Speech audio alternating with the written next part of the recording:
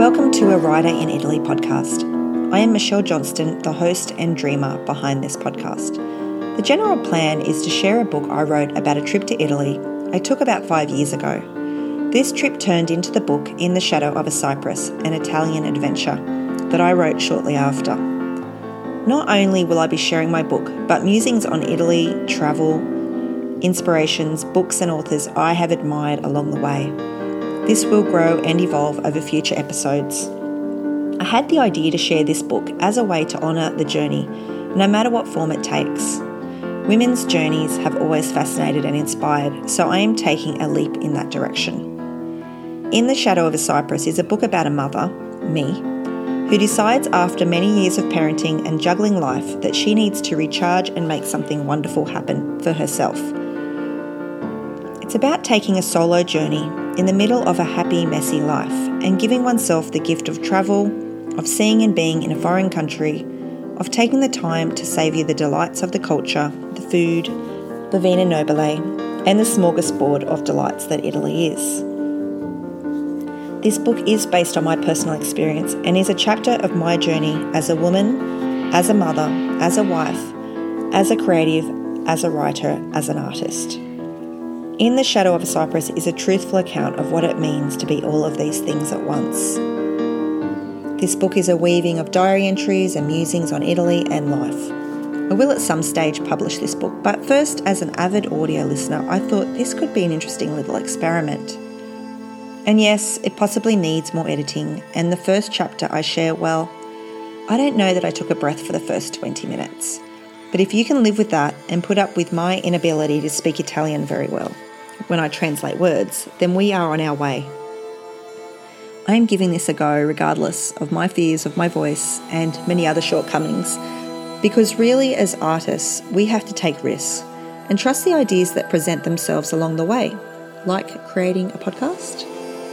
I would like to thank Richard, who not only composed the music accompanying my words, but put up with me raving on about going to Italy for a very long time. And also to my girls, Madeline, Grace and Olivia, who at the time were 14, 10 and 5. Thank you so much for taking it in your stride that I disappear for a bunch of weeks. Maddie's only caveat being that I could go as long as she came next time. A reasonable request, I believe.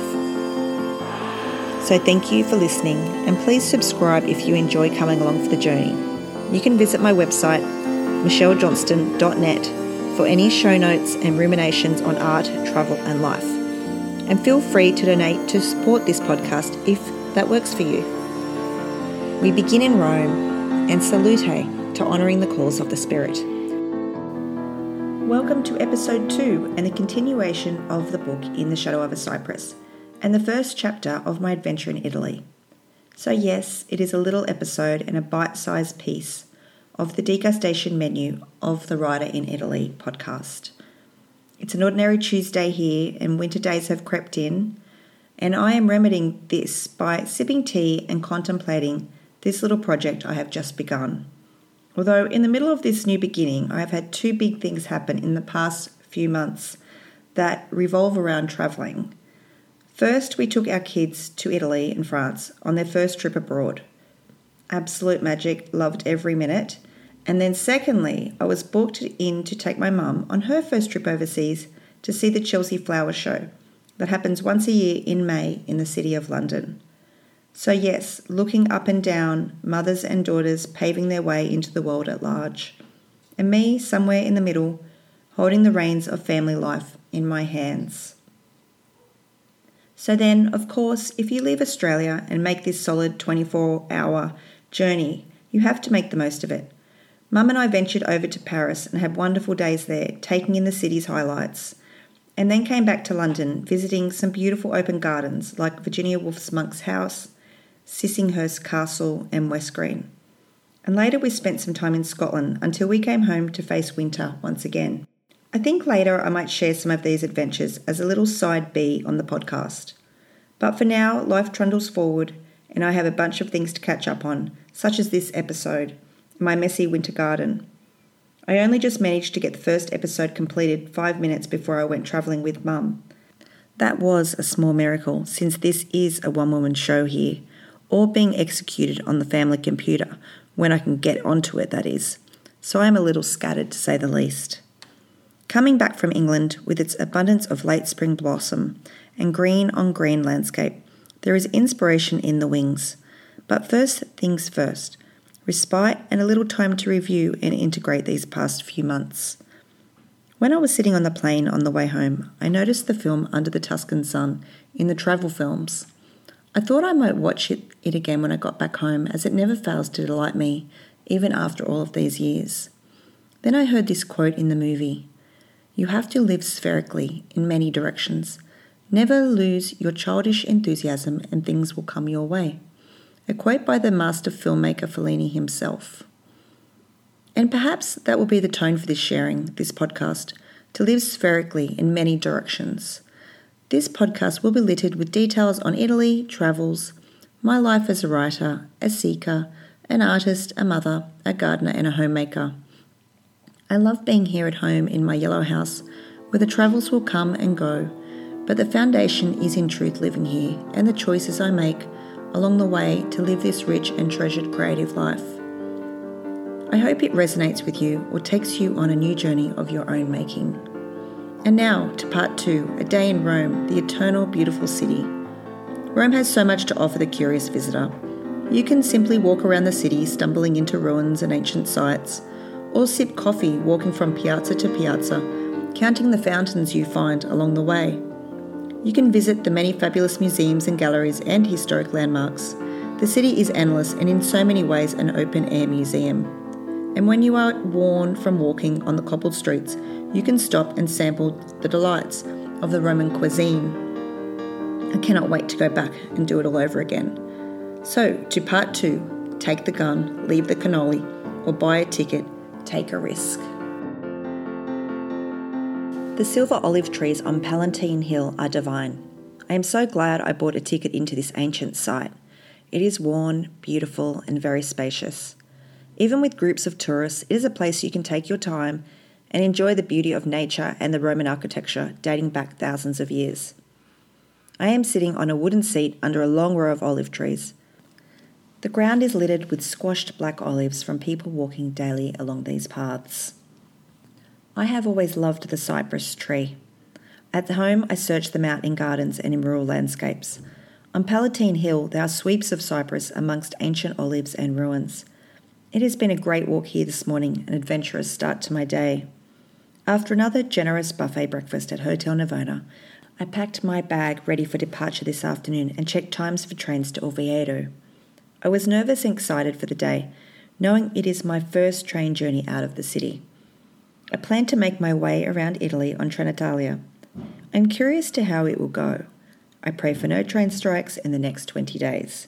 I know Italy is renowned for them and recall a winter's morning 16 years ago. Richard and I, with absolutely no appropriate language skills, trying to have a conversation with the station master at Pontremoli station. Eventually we worked it out that the 5:30 train to Rome had been cancelled. After 15 minutes of stilted conversation, much gesticulating and shaking of heads with the station master, non capisco, we worked it out. I left this morning walking towards the Colosseum, map and camera in hand, down the busy main road, Corso Vittorio Emanuele. I crossed over the road and noticed fenced-off historic remnants of an ancient forum, stairs, a temple, and what is known to be the remains of Julius Caesar's theatre. This may be every day for an Italian, yet as an Australian with a complicated, colonised past, this ancient architecture seems to me like forever ago, and looks absolutely beautiful. I sat on the seat for a while on Via di Dori Argentina, taking all of it in. I gaze up noticing a young girl, probably waiting to go to school this Tuesday morning, and felt a surge of excitement and adventure. I realised the truth of the matter is I need to see things and I need to do things that are spontaneous and fun. Right here at this historic site, I am remembering why it is so good to just get out of your comfort zone and open to the possibility of a different day, a new adventure and a moment unlike any other. The irony of this location is it was only discovered when a church was knocked down with planning permission to create a set of high-rise apartments once the area was flattened. This development was obviously thwarted once the discovery of the significant Roman remains, and now a guarded and fenced-off benefactor of the past, for all Romans to wander around daily. Of course, on busy roads and having no idea what I am doing, once again, I find myself at the crossroads where I have to make the big decisions regarding direction. I managed to walk the long way around after nearly being killed on the longest pedestrian ever, somewhere near the huge monument on Via Teatro Marcello. After facing death in the face, I noticed some old temple ruins standing out in the distance, yet again decide against the obvious and walk down Teatro Marcello onto Via Petrocelli, finding myself eventually, after regaining some composure, beside the river Tiber. I know straight away that this is definitely out of my way. Yet on a positive note, I overhear a tourist guide on a bike mention to his group that across the street of Ponte Fabricio is the Jewish synagogue. I take note because I would like to visit the old Jewish ghetto area while I am here. It is best to take all of this in my stride, and I do. It is time for a rest and a cappuccino, as I know it is still considered acceptable by the natives to order one before 11 o'clock. I once read in a book by an Italiano that some Italian folk believe it unethical after 10 in the morning. I will take the chance anyway. At some point, I see a group of schoolchildren walking alongside a Franciscan monk in traditional robe in a similar direction to me. Well, what I am assuming might be the right direction, time will tell. I decide to cross the road when they do, safety first. No sane Italian would risk hitting a Franciscan monk after all. A coffee hit, I believe, is overdue. This is when I sight a little hole-in-the-wall coffee shop with standing room only, filled with locals on San Teodoro. I wait a little while for it to empty and walk in with my heart beating rapidly. I decide I will have to order in Italian. I repeat the words in my head. Per favore, un cappuccino, e Napoli, cannoli, grazie. Suddenly, it is my turn after watching people taking their espressos and cappuccinos, and off I go sputtering the words out in a similar fashion to my thinking. And then the bomb goes off. He asks me a question in Italian. Shit, I think. I have no idea what he's asking me.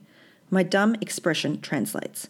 He asks me in perfect English, do you want the small cannoli or the large cannoli? Sì, piccolo, grazie. I reply, requesting the small one. I pay him with my €5, having no idea the cost. He hands me back €2.50. This, I know, is the standing room price. If I sat outside on a chair, it would be double. I am relieved and thrilled. I take my 2 little plates and stand next to the side table, resting my order on the bench. Within 2 bites and 3 sips, I am done. An Italian cappuccino is rarely a hot beverage and very creamy. The coffee bar is once again packed with people. I begin to walk out of the door and a handsome young Italian man in a suit says to me in English, you should try the dolce, the sweets. Nodding my head, I respond, sì, sì. I did. Bella. I float outside with a big smile on my face and cross the road and sit outside the church of San Teodoro, a Greek Orthodox church with the largest pots of olive trees I have ever seen. After drinking half a bottle of water and reorganising my wallet and bag, check passport, check wallet, check iPhone, happy and happy, I walk into the church and have a little look around. It is quiet and almost empty. I notice scaffolding on the left wall.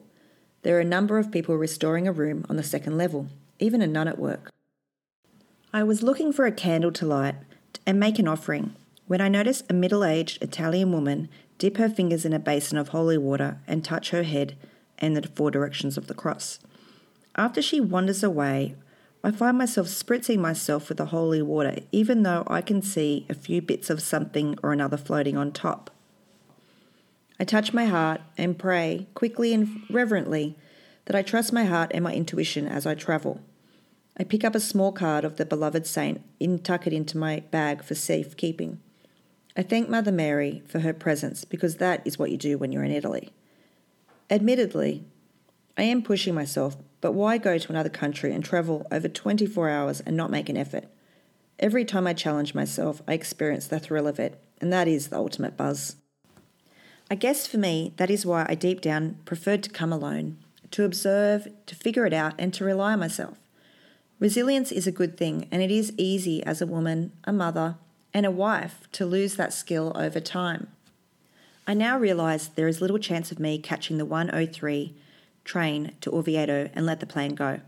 After wandering the site of Palatine Hill and meandering past the beautiful and grand old Colosseum, I make my way past many tourists and back to the Jewish ghetto.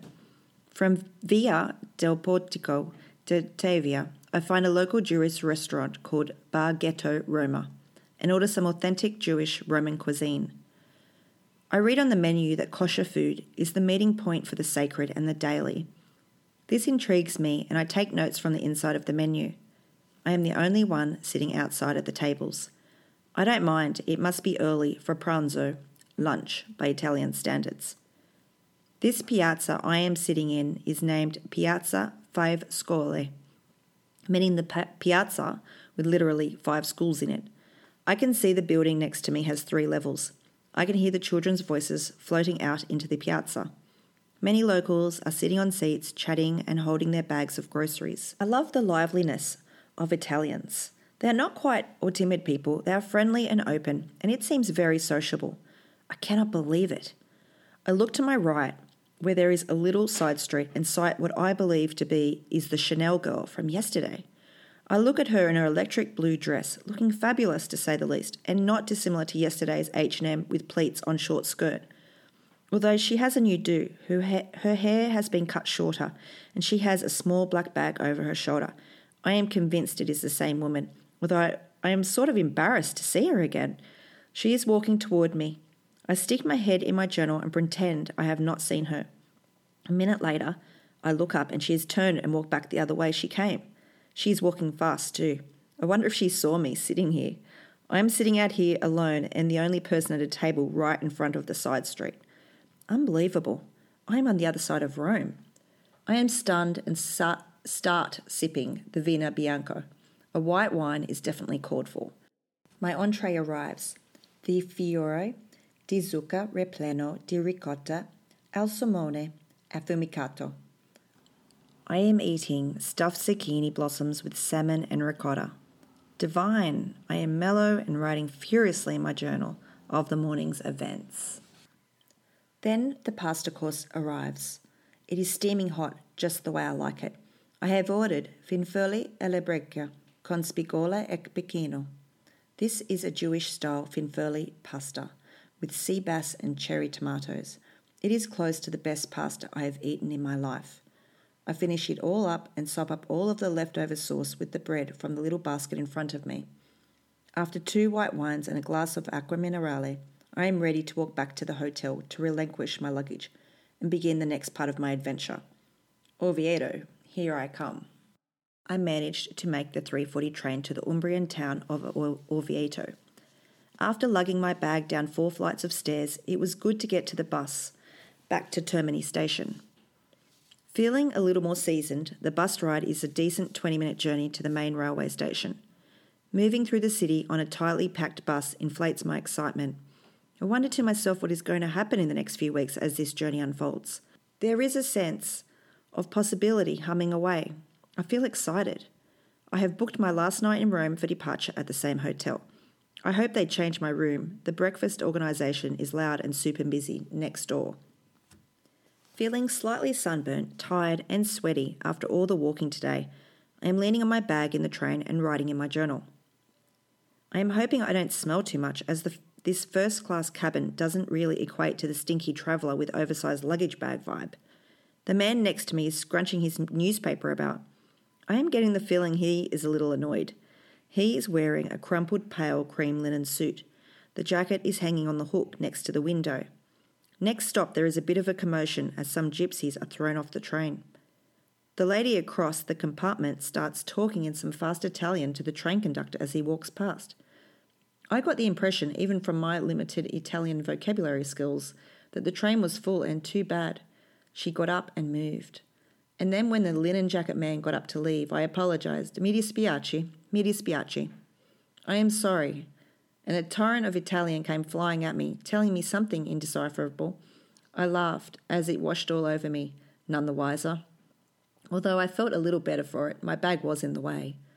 I admit I could have sat elsewhere, but I paid for my first-class compartmento. C'est la vie, that's life. And I'm a bit too exhausted to care. I just want to sit back and enjoy the scenery outside the window all the way to Orvieto. I did have a laugh this afternoon. On the way back to the hotel on Via Lago di Torre Argentina, 2 lost Asian tourists asked me where the Palazzo Venezia was. I immediately responded, showing them on the map where we were and which way to go. They were very thankful. Wow, I am learning fast. I always take it as a compliment when people ask you for directions. They obviously trust you enough by your looks and demeanour. And a good sign, I tell myself.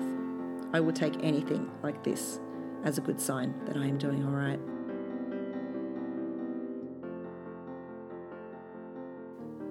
And there we are. My apologies where my reading is a bit up and down with sound and pronunciation.